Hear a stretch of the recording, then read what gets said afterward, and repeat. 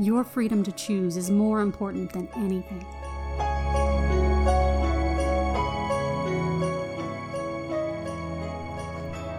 Welcome to Storybroke, Miserably Ever After, the rant cast about Once Upon a Time. This week we're covering episode 6 of season 1, The Shepherd. And I do have to warn our audience in advance, this is a David Nolan heavy episode. This is a very charming, heavy episode. This is a charming episode. It's a charming episode. I am not David's biggest fan. I get it, but I like him. I like him. He has his moments. He's a big dum-dum, and I like him. Yeah, so... He's a noble dum-dum. He's a noble dum-dum. He is an entire idiot. So, before we talk about this himbo, I think we need to summarize the plot. All right, here's the basic plot.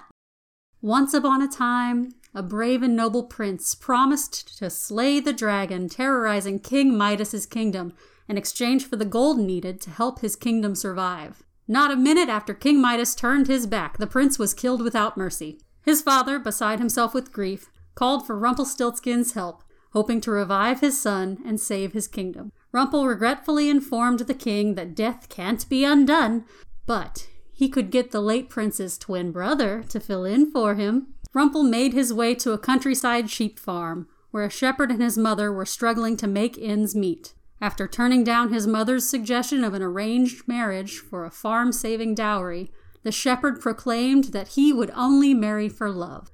Rumpel offered to make their money woes disappear if he would take his dead brother's place as prince and slay the dragon. He reluctantly agreed, used his shepherding skills to slay the dragon, and saved the kingdom. King Midas surprised everyone by revealing that the dragon slaying was also a test for his daughter's hand in marriage, and the shepherd prince was forced to agree to an arranged marriage and continue to live as the prince for the rest of his life. In Storybrooke, Catherine throws a welcome home party for David, hoping to jog his memory.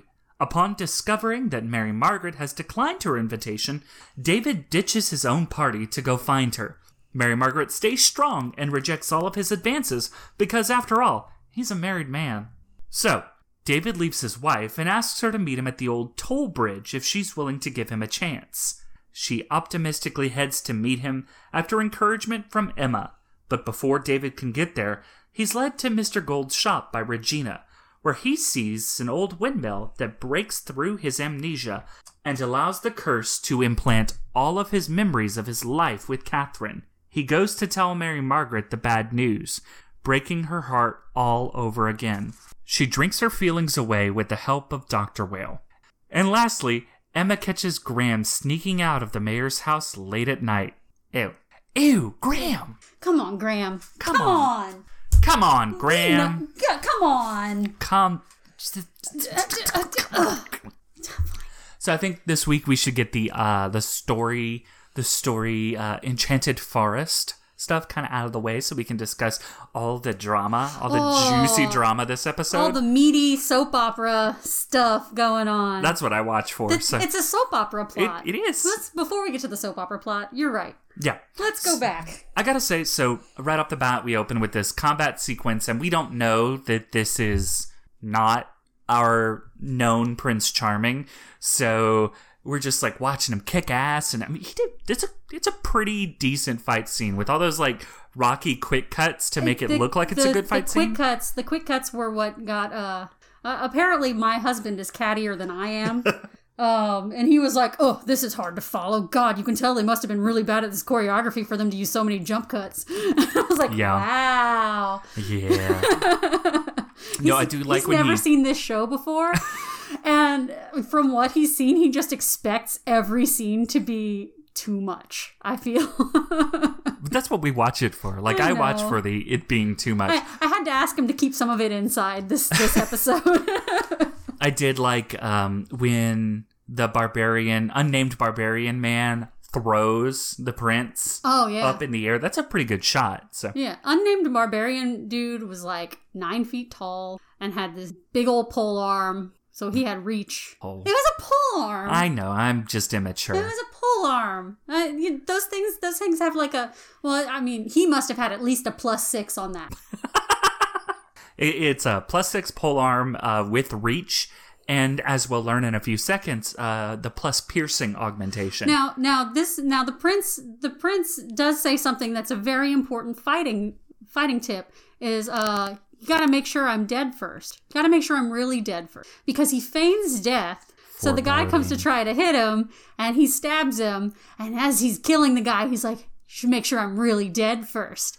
And the guy falls dead, and 2 kings come forward. Yes. We we just pan across, and this entire time, there's just been a whole cavalcade of kings and stuff. Yeah, it looks real weird. It was really jarring. I was like... All of the fantasy shots in this episode were blue. They were really weirdly shot. They were so weirdly lit. They were weirdly lit. They made some bad scene choices. Yeah. Scenery choices were not great this episode, and lighting choices were worse.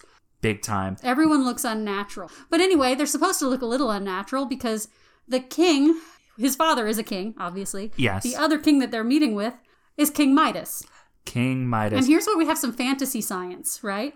Oh yeah, so he takes the glove off, and it's like, careful, remember what happened to Frederick. Remember that? Yeah, I was like, what is his name? Remember what? So when he wears the gauntlet, it doesn't confer his powerful gold curse anything. Thing. So that's good. That's a good way. That makes sense as to how he can actually operate as a human. The other fantasy science was he then turns David's sword gold. But it just turns the sword, not David. So that's fortunate. Yeah, so that's good. It was just the sword. Oh, he's James here. Oh, right. Prince James. Sorry, Prince James. Prince James. It just turns the sword gold. And the gold sword keeps getting used as if it's still going to be good for anything. Yeah, gold is very soft. I was like, you just ruined that sword. Yeah, you just get him a better sword. Someone get this man a steel sword. Someone get this. So that's my little bit of fantasy science there. In this fantasy world, gold as a weapon is still deadly. Sure, Jan. Yeah, yeah. Ugh. It made me an experienced 20+ year D&D player roll my eyes. Oh yeah, gold is worthless. Gold is worthless as a weapon. Well, unless it's heavy and you drop it on someone. And also, how could he still be lifting it?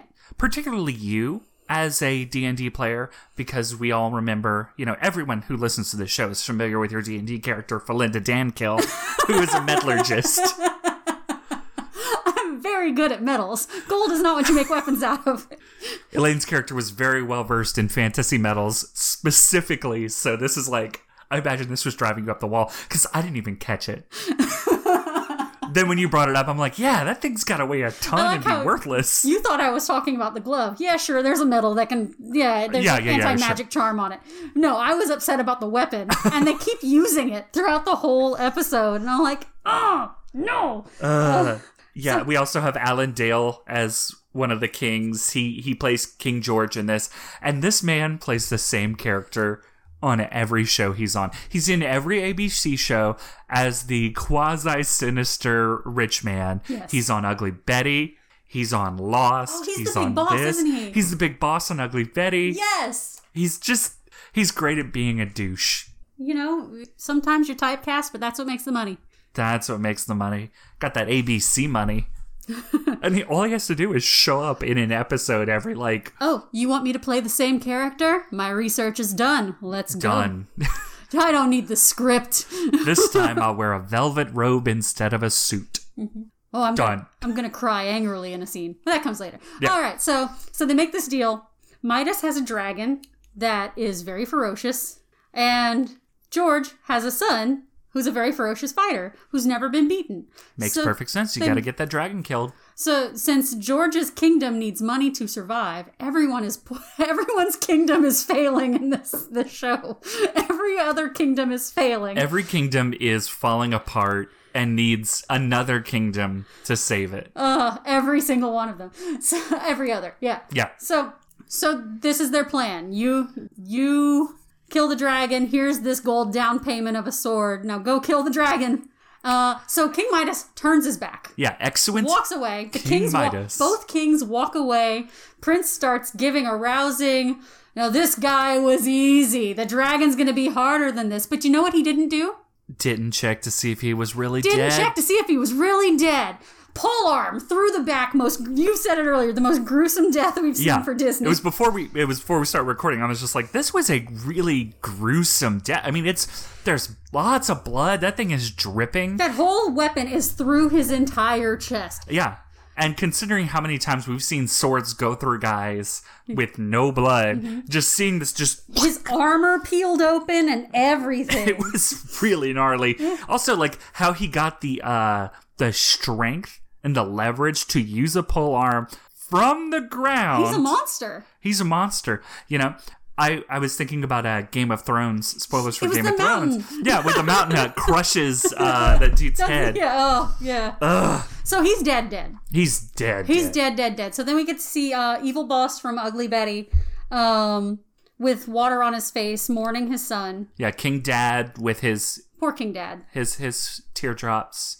And they're still very upset. There's no time for him to mourn because the kingdom still needs gold, and now they don't have anyone to slay the dragon. But luckily, Rumpelstiltskin is there. He called for Rumpelstiltskin for help because he's the one who procured this son for King George and his late wife. There's a theme here. This is why he's always looking for babies. He needs babies for sinister purposes. So he's like, help me, just revive my son. Let's make a new deal. If you revive my son, you can have whatever you want. He's like, can't do that. You silly goose. Magic can't bring people back from the dead. Never. Magic can never bring people back from the dead. Never can. The Blue Fairy has said it. Rumpel has said it. The Queen has said it. That is a thing that is impossible in the context of this show. The most impossible thing ever. So we'll never see magic bring someone back from the dead. I will never have to angrily rant about someone undeserving coming back from the dead. Thank goodness. Isn't that nice? Isn't that nice? I'm sorry. We're like staring at each other. Knowingly across the space, and that doesn't work for an audio format. Spoiler warning, that gun gonna go off. Yeah, spoiler warning. That doesn't hold true. No. That's just convenient right now, and I'm mad about it. Yeah. All right, so can't bring him back from the dead, but we can still get you someone to kill this dragon, because he had a twin brother. How convenient! So this is the Prince and the Pauper. Yes, so cut to... Our prince, the titular shepherd, who is out on the farm. Now here's a thing. His wig does grow on me, but the very first scene of David in that wig, it's not sitting on his head correctly. Luther and I burst out laughing. That wig moves on his head from scene. You texted me. You must have been watching it before I did, because you texted me and said, wasn't I just wishing for wigs last week? I was wishing for past, story world. Because everyone had buzz cuts in the previous episode. And then so we finally get a wig, but it's this wig. Yeah. It's an okay wig. It's just not seated for his head. And again, continuity, it changes how it's sitting on his head from shot to shot, and it drives me up the wall. They must have done the first shot before the hairdresser got there. And then the hairdresser came, what are you doing? Oh my God, no. Let me pull this forward 3 inches. It's rough. But he's a shepherd. He's a shepherd. He's got some skills. We see him successfully tricking a sheep into hurting itself. Mm-hmm. And he says a line that we hear again later. You didn't see that coming, did you? Oh yeah. Gets in the little pin. And then his mom comes home from the store, says, I almost arranged her marriage for you today because we're going to lose the farm. Well, luckily that plot point won't come back again. But I love the lady playing his mom. Yeah. She's a good actress. She's got a sweet face. And she seems really great. And their connection as a mom and son, I liked. It's really believable. It was respectful. They have good chemistry. They really do. It really fits. I looked this woman up on IMDb because I was like, what else has she been in? And she has been in so many other shows credited with no name that I'm happy at least they do give her a name in the credits. Her name is Ruth. I like it. She is credited so often as mother, mom, granny, woman. And it's like, Oh my god, this poor lady. She is never given a name in anything, and she's delightful. I like her little shock of white in her gray hair. Her whole look was just like something to aspire to. I liked her so much. Her cottage chic was perfect. Yeah, I recently tweeted that Snow White invented cottagecore, but I'm thinking that this lady really is who nailed it down. I mean, she does live in a literal cottage, so. And the grain merchant, has a daughter. And the sets like this cottage set, and later on when we go to fight the dragon and those outdoor sets, look so good. Yeah, the outdoor stuff looked good. That it really makes the CGI sets look so bad. Like, it's jarring how inconsistent the sets are. Their countryside set, like the location they chose for the farm was just beautiful, rolling hills. The lighting was perfect. Everyone was sunlit and sun-kissed. Even Rumpelstiltskin looked good in sunlight. Even Rumpelstiltskin in that much heavy makeup makeup looks on. great in sunlight. That's impressive. That's really impressive. It was nice. It was like a nice day at the Ren Fair. Yeah, and I liked it. all Rumpelstiltskin's entrances, all Rumpel's entrances in this episode are fantastic. Oh. He always just is there off camera. Were you looking for me? I love it. I know there was another tie-in to a previous episode in this. His payment for procuring the twin was to find the location of a certain fairy godmother to get her wand. Yeah. And so that we saw that in the previous episode where he vaporized a fairy. Just poof. He gets so offended when people are like, "What's in it for you?" That's not your business. It's none of your business. Yeah. He gets so offended. Oh, that guy's great. He's fantastic. He's so great. So, But yeah, so TLDR, the prince, the shepherd. the shepherd becomes the prince. After some grumpiness about not knowing that he had a twin. Right. And mom admits that she and her late husband grieved the decision till they died, but it was what they needed at the time because his farm has always been failing. Mm-hmm. And we go to fight the dragon. We get a little scene. Oh, we get some mooks. We got some mooks here. We get some mooks. We're kind of skipping over a campsite scene where David is told. I have to clarify something real quickly. The actor who plays Prince James, David Nolan, when he is a shepherd, his character is named David. Oh, yeah. So he is cursed to be David. It's not something they ever say in the show. No, but it's he is in the credited. credits. Yeah.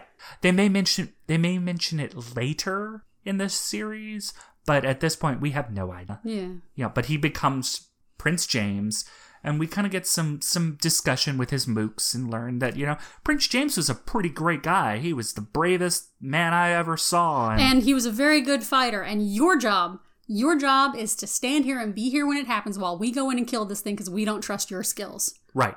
And, why would they? He was just been a shepherd. And we get this nice roll-up. We get some gruesome bones and burnt-up stuff. And man. Again, this ABC is getting away with some grody stuff. And I'm like, there were nice. still active fires going. Oh, yeah. There were charred remains everywhere. And this, big buff guy is like, you stay here, you little weakling. And he, strolls in with 3 other guards, and they immediately start screaming bloody murder. David's here trying to make small talk with the other 2 mooks who are there to keep him a safe distance away. And they're like, yeah, we knew him. These guys are still grieving the loss of their friend, and you're going to make small talk about their dead friend. That's cool. So I think he's trying to learn about his brother. Get that. I get his that. brother he didn't even know about. I get that. But the way, to me, it felt poorly phrased. Yeah. The time to learn about this stuff would have been earlier, and that wasn't convenient for camera. I will say, bad timing and being incapable of reading the room is a David Nolan Prince Charming character trait. Valid. He is repeatedly terrible at this throughout the series. But something he did have in common with his brother, that bravery streak. Yes. Because as soon as it's told that his brother was one of the bravest, strongest men he'd ever met, screaming happens. Death is happening. And they're holding him back. There is some Drogon level death happening. Oh, yeah.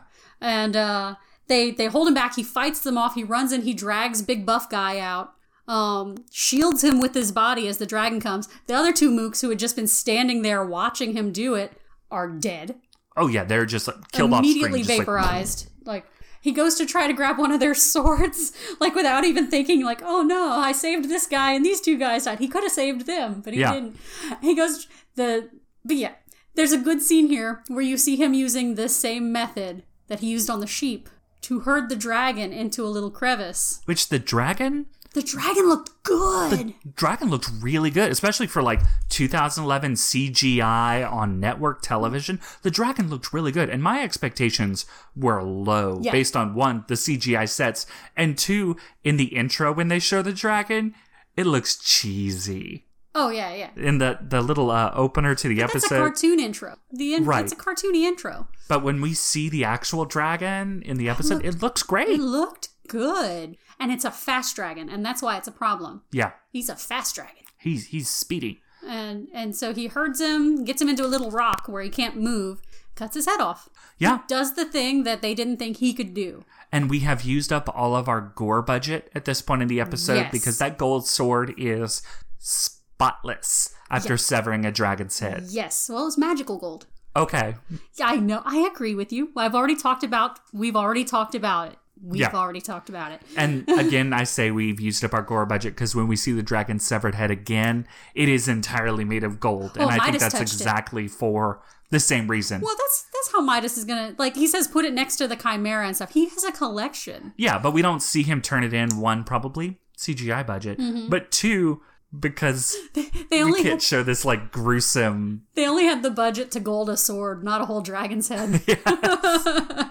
So, and when it is sitting there, the golden dragon's head looks fake as hell. Oh, God, yeah. Well, if you've, like, every time I haven't seen a whole lot of things that are all gold, but I've been to museums. I've seen some all gold things. They don't look that impressive. No. They look kind of cheap. Yeah. Fair. Gold is pretty in small, delicate detail amounts to me. Yeah. A huge dragon head made of gold just looks... That's just gaudy. It's just gauche. Yeah, it's like, it's too much. It's too much. That's Midas's whole thing. You know? And you're going to put it next to a Shamara and what else? I didn't write. I was too frantically writing something else down at the time. I watched it twice and then I had a cat on it. You know how it goes. Yeah. So we learned that this was actually all a test, you know. Well, it was, the dragon was a problem to the town. But you know what else it was? It was a test for his daughter's hand in marriage. And out comes Mall Accessory Princess, who I would note, for someone whose father makes gold, she's wearing an awful lot of silver. I wrote the same thing. One, your dad makes gold, and yeah, you're wearing a lot of silver. She's rebelling. And these cheap Claire's ass earrings still. It's rebellion. It's the exact same outfit that she was wearing. You know why? Well, it's not the same day, but, you know, they have limited wardrobe. Yeah. We're led to believe over the course of the episode that this all happens over the course of like a day. Like a week. Maybe, because he gets to, like, ride home. He rides home to meet his mom. Her life has already changed. Her wardrobe is upgraded. Her cottage is beautiful. They have food on the table. She's so excited to see him. I love her whole outfit. I love the earrings. You had said they're too modern. The earrings were too modern. They had the wrong clasp But they're really cute earrings. They were. She's got this great necklace. I'm like, look at you. I loved her, like, her gown. And honestly, to me, it's one of those things where I'm glad to know that she was alive in this scene because it could have looked like an envisioned heaven scene for the way the lighting was and she was dressed and she was lit. It looked like heaven, and it's supposed to because to him, that's his haven. Yeah. That's his home, and that's where he wanted to be. But he just he just got blackmailed into being the prince for the rest of his life. Yeah, when King George gets in his ear and is just like, I will burn down your farm, I will kill your mother, I will destroy everything you love. I'm like, oh, that's where he's from. I know this guy. Just had to give an evil monologue. He has to give at least one threatening speech. I think it's in his contract. Oh, yeah. Yeah. I don't know. That made me mad. It made me mad, but this is how we get where he is. Now, we also know from our past episode that David must have been the one hunting for their meat for the family too, not just from their farm and stuff. He would go off into the woods because man can shoot a bow and arrow. Oh yeah, 12 hours later, he's gonna, in a previous episode, 12 hours later, he's gonna be shooting a bow and knocking out this amazing trick shot of this guy moving on a horse. Yes. So he tells her he can never go back home. Yeah. Like, that sucks. That's rough. It made me sad. It makes me really sad. though we do get the beautiful exchange of the ring that has been a plot point for so long. And she's so upset that he's agreed to marry this princess because that's the one thing he didn't want to do. Yeah. The one thing he wanted to give himself in the life. He wasn't too poor to not have love. His line is something like early in the episode. It's we're not so poor that we can't afford love. And yes. I'm like, oh. Yes. But when she gives him the ring and she says that line, true love follows this ring wherever it goes. I think it's true. It's true. It absolutely is true. It winds up with his true love. I know. It was very sweet. It was one of those things where it worked for... She even goes, it worked for me with your father. It worked for me with you. Like, whenever she lost her husband, she still had love with her son. Yeah. And that was really... Yeah. I'm going to get him. And so she hopes that the ring will bring him love with his new betrothed. Yeah. Bitchy Princess Abigail. They are working so hard to make her unlikable. She's so disinterested. It's not even that she's unlikable. It's that she knows she's being the princess. She's having to play the princess role. And my favorite was like, oh, this is the guy who killed the dragon. I guess he'll do. Yeah. And it's like, you can tell, like, yes, they're making her unlikable, but you can also tell that this is ABC Disney drama. There's a reason she's being this way. Yeah. We haven't gotten there yet. Yeah.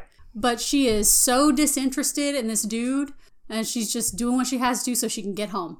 I mean, marriage for political power, I'm not super interested personally. It's a merger, not a takeover. Did I just break you? I love me a tieback. Yes. Yeah, these and tiebacks. This episode, I feel, does a lot more for the continuity of the Enchanted Forest and the Snow White Prince Charming romance than almost anything else. There's a lot of meat happening here, which is why we have discussed it at length, even though it is really uneven in terms of the production quality. The costumes... Oh, God. Everyone looks blue. Everyone looks blue, and then everyone looks yellow. Like, they get really sallow in some of these scenes. The only good lighting they had was in their outdoor scene. Yeah. Every time they're on... Like, I know that they usually use green screens for this, but it looked like they were using, like, an old-fashioned blue screen just for the shadows everyone had on them. Yeah, I pulled up the production stuff because I was like, what is it? And it's badly lit on the green screen background. Ugh. It's overblown. Yeah. And I think that's part of what causes some of their problems. It was real rough to watch. It looked like everything was dim and dark.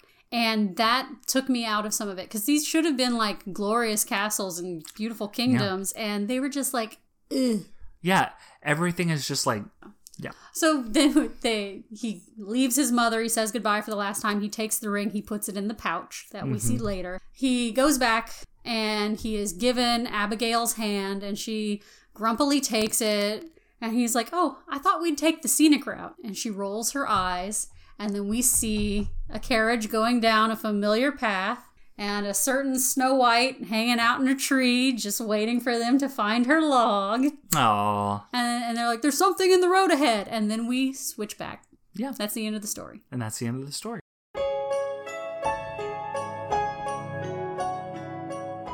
Meanwhile in Storybrooke, we need to talk about one of the small subplots that happens over the course of the episode. It's only 2 scenes, but it's Emma and Sheriff Graham. So Sheriff Graham comes to Emma. Emma is wearing one too many accessories in this scene. She's back in her blue coat. I like the blue coat that you love. Now, do you like this coat because it's sporty, or do you like it because it's blue? I like it because it's blue. Yeah. I also like the sportiness of it. I think it's a good combination for a coat. I like the red coat a lot. The red coat is still my favorite coat, but I'm always happy to see the blue coat because it's reminding us that she has her wardrobe again. She has a wardrobe. She's allowed to change clothes now. Good for her. That's why she's wearing all of her accessories. She's remembering. Yeah. My favorite coat is, we're not going to see it till like season 6 or 7, but she's got this red suede motorcycle jacket thing that's like kind of a, it's fuller. Mm-hmm. And I really like it. I want it for me. But yeah, she is wearing one too many accessories. Mary Margaret bursts in, talking about immediately after Graham has bribed her with a bear claw to work a night shift, which he promised her she'd never have to work, but he has to volunteer at the dog shelter because the manager's sick. Donuts, and he's like, some stereotypes are true. Yeah, this will work on me, to be honest. So, you give me food and I'm like, yeah, sure, whatever. Is that a baked good? I want it. Yeah, is that a baked good? I'm sold. Carbs and sugar. I like how she spends the rest of the scene, like, with the bear claw near her face talking the whole time. It makes me very happy. I paused it at one point and she was looking at Mary Margaret, who barges in needing advice, and holding this big old bear claw next to her. I was like, I want to eat that. Now, I have a weird continuity error in this. Mary Margaret bursts in, and the strap on her bag, like, falls while she's talking, and it makes, like, an audible thwap. Ooh. And then she crosses, and we get a quick camera cut, and the strap is, like, back on her arm, and I'm just like, no, continuity. I've adjusted so many purses so many times. That's automatic. They show her do the whole walk from behind. Like, it's just... She never lifts it. She never lifts it. It's just cut that way. It's like that scene in the first episode where I was like, her sleeves up, her sleeves down, her sleeves up, her sleeves down. Yeah. Yeah, you know, I can relate to just, like, wearing too many dangly things and they're just falling all over the place and I'm constantly readjusting. You've seen how many scarves I own. Non-binary culture is, have you considered scarves? It's just like a joke of, like, anytime you go to any page where they're like, how to dress more androgynously, dress like a thin white woman, and it's like, hey. I wish I could dress like a thin white woman. Thanks. Yeah, thanks. Yeah, I am 6'2". Here's the thing. I am not a thin white woman. No. I am two of those three things. You are thick and juicy. You're gorgeous. My husband once heard someone, I was wearing some faux leather leggings at a show, and I was running from our show space to the bar next door, and my now husband was taking a smoke break outside. And as I ran into the bar next door, he heard two guys who were standing outside talking about me. And one was like, man, she's thick like oatmeal. And the other guy was like, nah, like grits. And Luther was just like, yeah. I want grits. Do we have someone screaming at us right now? There's a cat screaming. Oh, our third co-host, Rufus, who never has much to contribute, is screaming outside the door. So, Elaine, would you mind? Yeah. But yeah. Anyway. But yeah. So, this happens fairly early in the episode. Later in the episode, we see, it's like right towards the end, we see Emma patrolling, and she sees someone shadily exiting the mayor's upper window. Yeah. So she pulls over, and she doesn't try to do anything copy. She's just going to assault him. Yeah. Because that's Emma. That's an Emma move right there. As one does. And turns out it's Graham. Oh, and his hair is so disheveled and curly in this scene. Yeah. And he was like, oh, the mayor just needed me to sleep with him? Sleep with her? Like, that's our edgy... Because this is not your dad's Disney. That is our edgy Disney line. Yep. Oh, the mayor just needed me to sleep with her? No. Yeah. Yeah, she's not buying that. It's so obvious. And she's so upset, and she's, why aren't you going out the door? Oh, well, she doesn't want Henry to find out. Henry's in the house? Well, he's asleep. Oh, I wish I were him right now. I know, that whole exchange. I'm like, I feel like a large part of her disgust is not because someone slept with Regina, because, I mean, dang. No, she's hot. It's fine. But because she has feelings for this sheriff, and one, he lied to her, and two...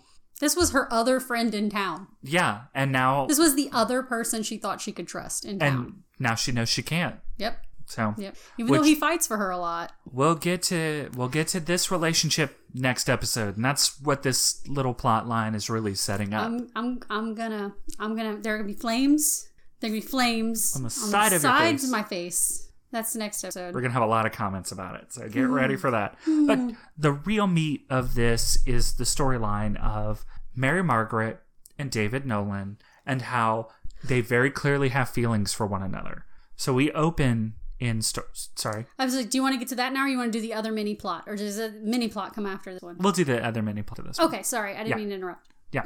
So we open in Storybrooke with Catherine Nolan and David Nolan returning to their home. There's a sign out front that says, "Welcome home, David." And they have a little exchange about how, when he first looked at the house, he did not like it. There was a windmill in the front yard, and he didn't want to buy an old lady house. Which, when we see the interior of this house, it is an old lady house. That is some old lady wallpaper. Have you seen most of this town, though? Fair. It's an old lady town. They're committed to an aesthetic. It's a cottage town. These are all cute little cottages. These are all like second generation houses, basically. I really like all the navy blues in this house, the very saturated navy. I like that a lot. And the clear white chair rail and baseboards. I feel like it clashes with the kind of grandmotherly wallpaper. Like, I think it looks off. It's cute, but it doesn't quite work for me. I enjoyed that the house seemed to have actual house-like, usually you see a house set and the living room is really wide to make sure you can fit the whole camera. But this felt like you were actually in someone's little cottage-style house. Yeah, and it is a cute layout. We get some nice exposition in this episode that really, cements things, where Henry is explaining to Emma that, because he has amnesia, he hasn't gotten his curse memories. Yeah. He hasn't been implanted with those memories. There's nothing for him to remember. The amnesia's saving him from the curse right now. Yeah. And I think Dr. Whale has a line about, seeing something that might trigger a memory for him, which is such a nice tie-in because that is the central plot of the other show this actor is on, iZombie, is they eat a brain and then they see things that trigger the memories from that brain. And I enjoy that. I don't think he's on iZombie yet. I don't think that show started until much later. But I think it's a nice bit of real world foreshadowing. He's getting typecast too. Oh, God. He plays a weirdly charming, despicable a-hole so well. Yeah. On everything he's in. And this episode, he's getting to use his charming more than his asshole. Yeah. Sorry. Wow. There were so many double entendres there. He's getting to use his charm more than his jerkiness. Yes. Sorry. He's not getting to use his asshole much. Really broke me. Thanks, charming. Yeah.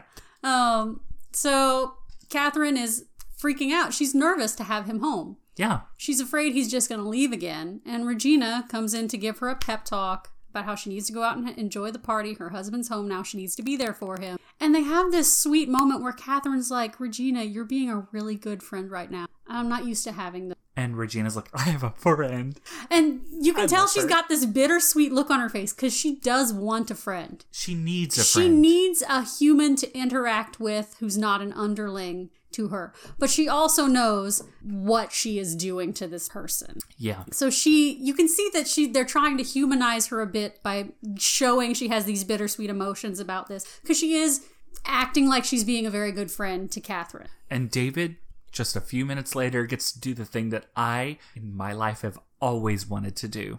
Duck out of my own party. Can we talk about how 10-year-old Henry has the worst segue ever? Which one? Oh, it's whenever he's like, we got to try to get him to remember his past. Got to remind him of things. And so at one point, a guy comes by with hors d'oeuvres and David takes a toothpick and stabs something and twirls it. And Henry's like, you ever used a sword before, Mr. Nolan? and he's like, what? What? I just instantly thought of Airplane. Do you like movies about Greeks? No, sir, I've never been in a plane before. Note to self, put that clip right here instead of me talking about it. So it was an incredibly fancy toothpick maneuver. Yeah. I will say that. Oh, he's just spears that carrot. Does a little spin. Yeah, it's hard to stab a carrot with a toothpick. Oh, I'm well aware. That's why I thought it might be a cocktail weenie, but it was a carrot. It was a carrot. So it was impressive. It was some impressive sword work. It was a sturdy toothpick. It was a sturdy toothpick. I wonder how many takes of that, whenever you try to even grab one with a fork and it just slips away every time. Every time. Oh, sorry. No, so he ducks out of his own party. Yeah.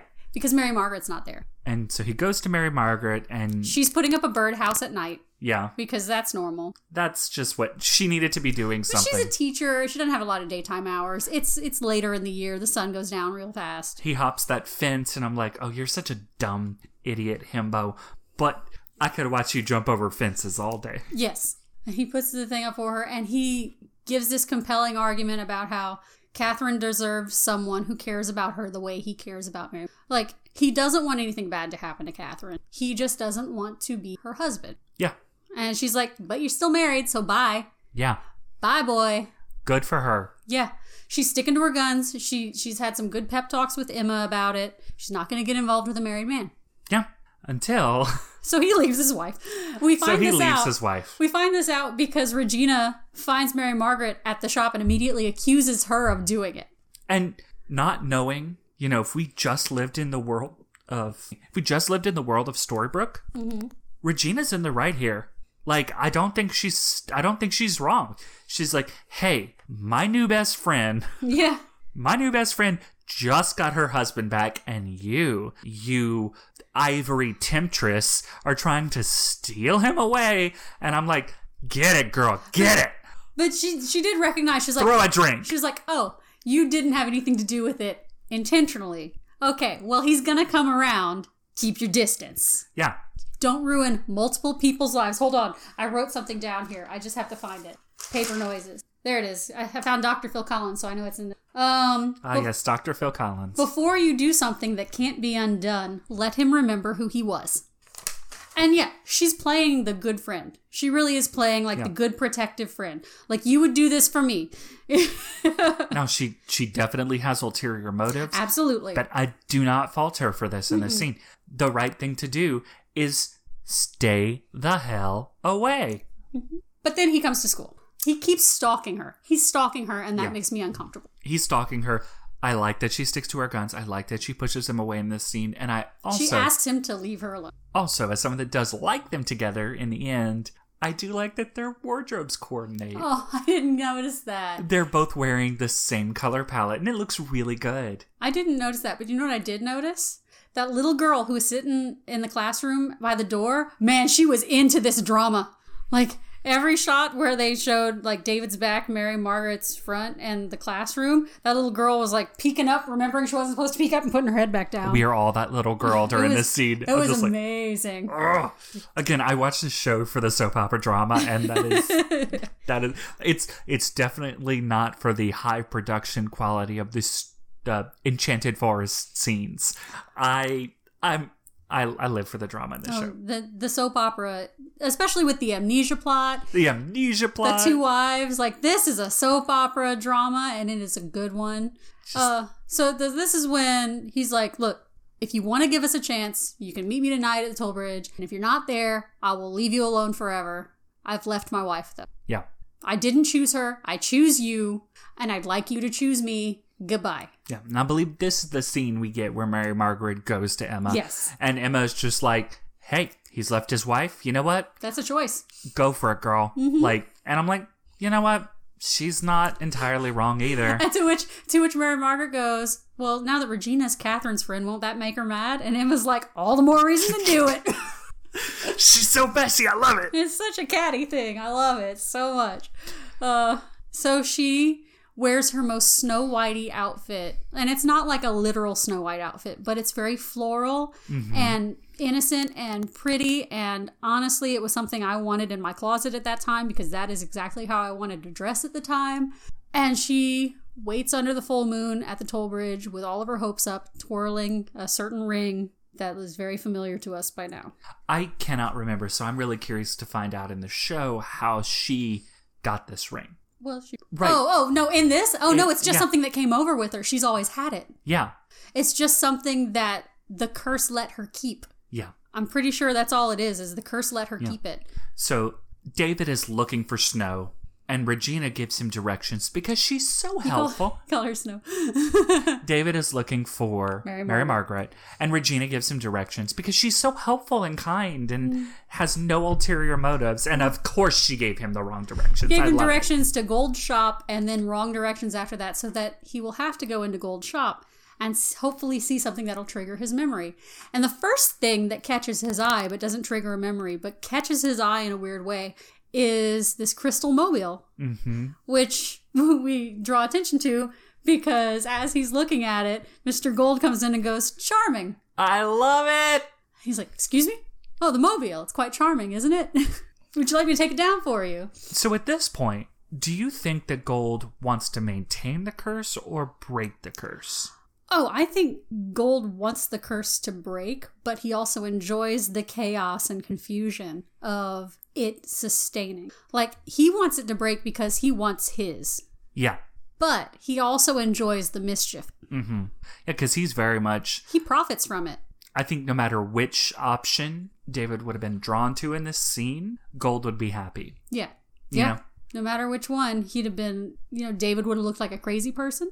Mm-hmm. Or David has to go break someone's heart and jump in more with the story that the curse has brought up. Yeah. Well, either way, someone's heart is getting broken. Yes, exactly. Either way, someone's heart is getting broken. And it sucks because they're both very nice people. Mm-hmm. Like, Catherine in this is just a very, very sweet person. Oh, we skipped over that whole part. Before this happened, before David leaves his wife, he's looking at pictures on their couch. And she invites him to come up to bed. Yeah. He doesn't have his memory back yet. But she's just happy to have him home, and she's hoping this will stir more than his emotions, or more than his memories, I guess. And when he says, no, I'd rather we just talk for a while, she forces a kiss on him. That feels really wrong, and that's what pushes him to leave. Yeah. Because the kiss felt wrong. So we'd skipped that whole thing, and I had to talk about how awkward, I wasn't behind her trying to force intimacy on him. Yeah, and I think that is a major foreshadowing bit of the kind of consent issues we're going to have on this show, because I feel if the genders were reversed, that would be creepy as hell. It would be incredibly uncomfortable. It would be predatory. Yeah, but because of the internal morality of the show, where that is acceptable. Because a woman did it. Because a woman did it, we treat this as acceptable. It's not. It's not. She is trying to pressure someone into a sexual situation that he is not comfortable with for her own ends, and that's not okay. And he got out of there because he was uncomfortable. So I don't blame him for that. No. I really don't blame him for that. Not at all. We glossed over that whole thing. Yeah. And I was like, oh... Because I remember both times I watched it, that scene made me uncomfortable. Oh, yeah. And I feel bad for her, too, because she's just trying to jog his memory, but she's not listening to him. Right. I mean, for her, she just wants her husband back, which is understandable. He's home, and it's almost like he's back. But it's still... she should... No means no. Yeah. He said no, and no means no. Yeah. And before she forces the kiss on him, she does say... whatever you want, whatever you're comfortable with. And when he says, no, I just want to talk, she's like, not the answer I wanted. She kisses him. Yeah. And that made me mad. Yeah. That's the only thing Catherine has done that upset me. Okay, so far. So we're back in Gold's shop. Yeah, after Regina was Kanai. We're back in the shop, and as he's turning, he gets the real directions. Should we do it? Cajun to English translator. Kanai means conniving. That's one of the ones that I feel translates. Yeah, but it's like I realized it it's like come see. Yeah. We have our regionalisms. So he gets the right directions to the bridge. And as he turns to leave, there's a windmill that looks real familiar. It's the one that used to be on his front lawn. It's been there for ages, collecting dust. And that's when the curse gets the moment to implant the memories. And I think that's really interesting. I think that had Emma not come to town, obviously he'd still be asleep, but I think he would be getting more memories from this. He would remember it all. Because he makes it very clear he's only remembering some of it. It's beginning to come back to it. It's not all there. But he remembers enough that... We're going to jump ahead He remembers enough to know that he wasn't intending to leave Catherine in this reality. Right. He remembers that he wanted to make it work. Right. And that he loved her. So he goes to Mary Margaret. And the past few episodes have just been an exercise in breaking this poor woman's heart. And this breaks my heart because she is so earnest, and she has, against her own better judgment, has put herself out there. Yep. And he says, about that. Yeah, I remember now, and I feel like the right thing to do is to give Catherine a chance because she is my wife. It's just the right thing to do. To which she breaks back. The right thing to do was not to string me along. Yeah. Not to lead me on. Yeah, that's what I have in my notes, where she says the right thing to do would be to not have led me on. Yeah. And I'm like, you know what? You're right. And this actress, Ginnifer Goodwin, has... Ginnifer Goodwin's heartbreak emotion is so palpable. Like, I feel it every time her heart breaks. She's such a good actress with heartbreak, and that makes me sad for her as a person. Yeah. Because I get it. Yeah. And he goes back to his wife and says he wants to try to, they owe it to each other to try to make it work now that he remembers. They have a lot of work to do. Let's get started. And Yeah. Now, and we're supposed to be mad about it because that's the curse. yeah. And I have to say, on the whole, it's... Well, He still has feelings. He still has feelings for Mary Margaret, but he also has feelings for Catherine now. Yeah. It's hard, and it's the kind of drama we sign up for watching this type of show. And it's really satisfying to watch because it's unsatisfying. Yes. I think this is when I started just binging the show. Yeah. Because after this episode, I immediately watched the next, 4. And today, when I was rewatching this one, and I was like, okay, we got to watch it. It took everything to get off my couch, go take a shower, get some lunch, to not just keep watching, because this is where I'm like, okay, I need to know what happens next. I saw the title of the next one, and I was like, oh, yeah. So the final plot point. A final plot point. This is the last really subplot of this episode. We saw this there was one little bit at the beginning of this where Dr. Whale, Dr. Phil Collins, at the beginning of the episode, Dr. Phil Collins comes up to Mary Margaret and goes, "Hope I wasn't the reason you quit the hospital." Every man in her life thinks they are the reason she quit the hospital. Yeah. And it's upsetting. She was like, "Why would you be the reason?" He was like, "Oh, because I didn't call you back after our date? I know, that was rude of me." To which I wrote in my notes, I guess his other assumed prospects ghosted him. Yup. Because I have been in her shoes where this dude who has already blown me off before has started texting back and is trying to get back into the life for some reason. And it's because his prospects have temporarily dried up and he's just waiting for one of them to come back, but looking for something for in between. I hope he's well and has an ingrown But he's doing this number. And as soon as he did it, I just got mad that he was being so, sweet. And he's like, we should try it again. Why don't you call me back sometime? She's like, no, I'm good. We'll see. Okay, maybe. Bye. So when her heart is broken again, and the whole time her nervous tick is spinning the ring. Yeah. And so she's at Granny's in the diner, spinning her ring, drinking something, and Dr. Phil Collins comes in, sees her crying. She doesn't want to talk about it, but he's like, well, why not talk to someone whose opinion you don't care about? Yeah, I wrote this one down because I really like this line. Mm-hmm. Sometimes it's easier to talk to someone when you don't give a crap what they think. Yeah. And it's true. And so she gives the spiel. She's like, you ever know you're in a situation and you know what the outcome's going to be? Do it anyway. The exact thing that you knew would happen comes up and you just beat yourself up about it. And he's like, no, cannot relate. Can't relate. How do you do that? Oh, I don't do things anyone expects me to do. Can I buy you a drink? You can buy me 2. Honestly, I was like, and you know good what? For you. And that's exactly when you accept that guy who you know has already done this to you back into your life. I've made some mistakes. I may have related to that little subplot a bit in my past. Look, we've all made some mistakes because of me. Yeah.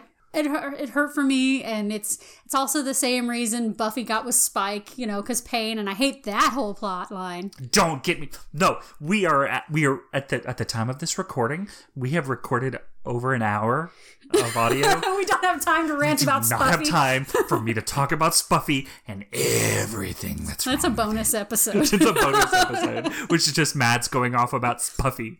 Oh, girl. I can go off about Spuffy. It's my least favorite pairing. You can at me on that. Please, but don't. Spuffy is trash. You Spuffy can at me. Trash. I'll argue with you. I'll fight you. Wow. Okay, so... that got heated. So I don't like Dr. Phil Collins is what I'm saying. I don't like Dr. Phil Collins. What helps me not like him is watching iZombie. He's the worst. Yeah. He's the worst kind of F-boy, and I don't like him. And he's just... We need to contact Whole Man Garbage Disposal Services. Because he is... It's time to throw away the whole man. It's time to throw away the whole man. All right. So, I think that's everything we have for the episode. So let's talk about how we felt about this on the whole. How would you rate this episode in terms of memory jogging windmills? Oh, okay. A 4? Are we going 4 or 5?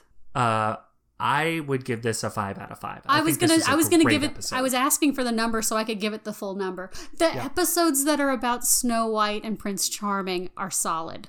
Yeah, and I feel like the Storybrooke side of this plot is so strong, and the elements of the Enchanted Forest plot that tie into the larger story are so strong that I'm willing to overlook the really terrible technical decisions that were made during this episode. So bad. Just the bad CGI. Oh, the dragon was amazing. The dragon was amazing. The CGI sets were bad. Yes. They didn't make sense. They were straight up Star Wars Episode 1. Literally nothing here exists. We're just a bunch of actors standing on a green screen. Yeah. And I felt it. It felt it. It was weird. It had one piece of furniture to your set. God. Just one piece of furniture. A piece of furniture would help. So it doesn't look like you're just in a green box. Yeah. Because it's all of the past fantasy scenes that weren't outdoors were green box shots. Yeah. So those were rough. But despite all that, still 5 out of 5 windmills. Yeah, because the overarching storyline was really strong this episode. And I feel like this is when the show gets good. This is where we see what this show can do. Well, they're also very strong because these are their main characters they want us to follow.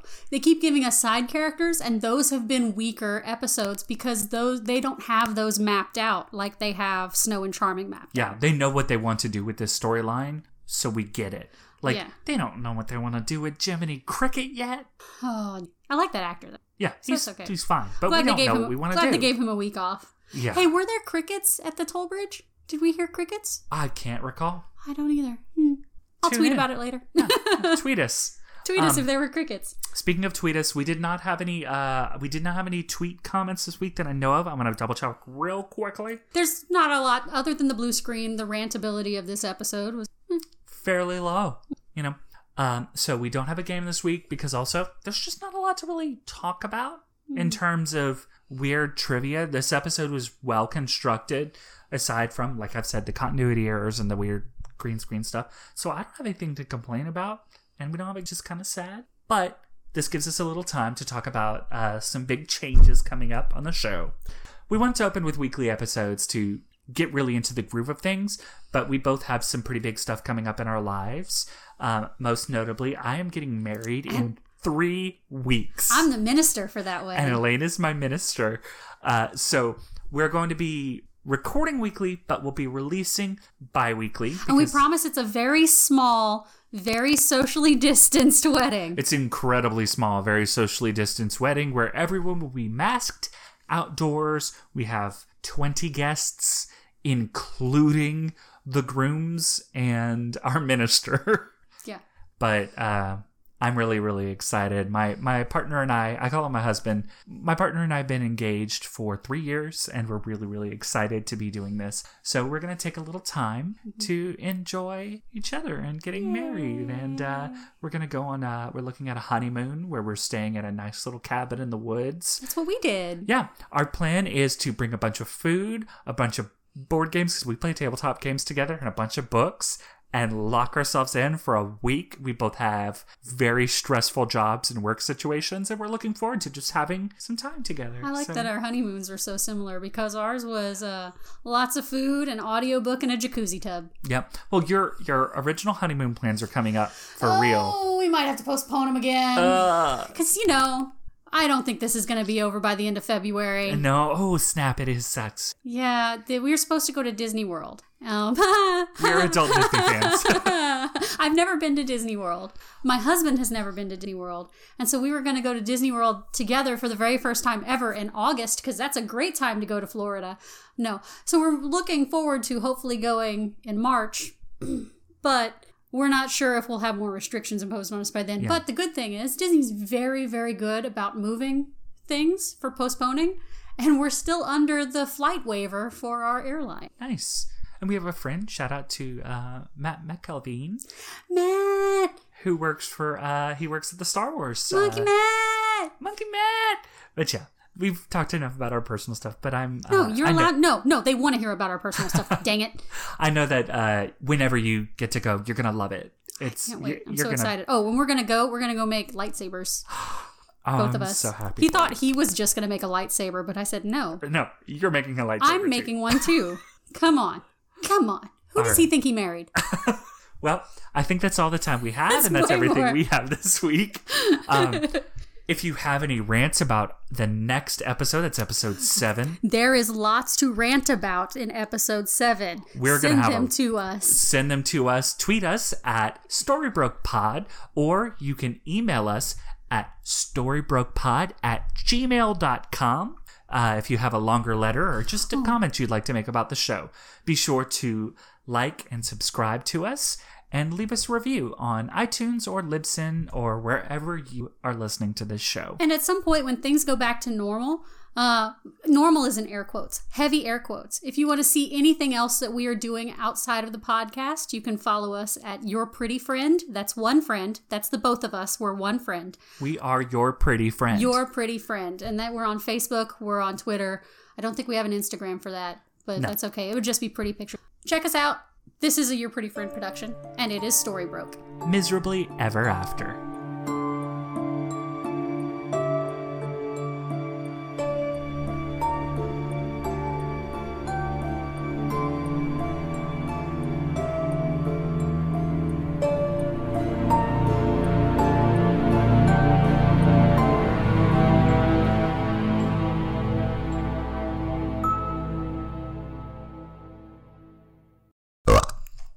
Your freedom to burp is more important than anything.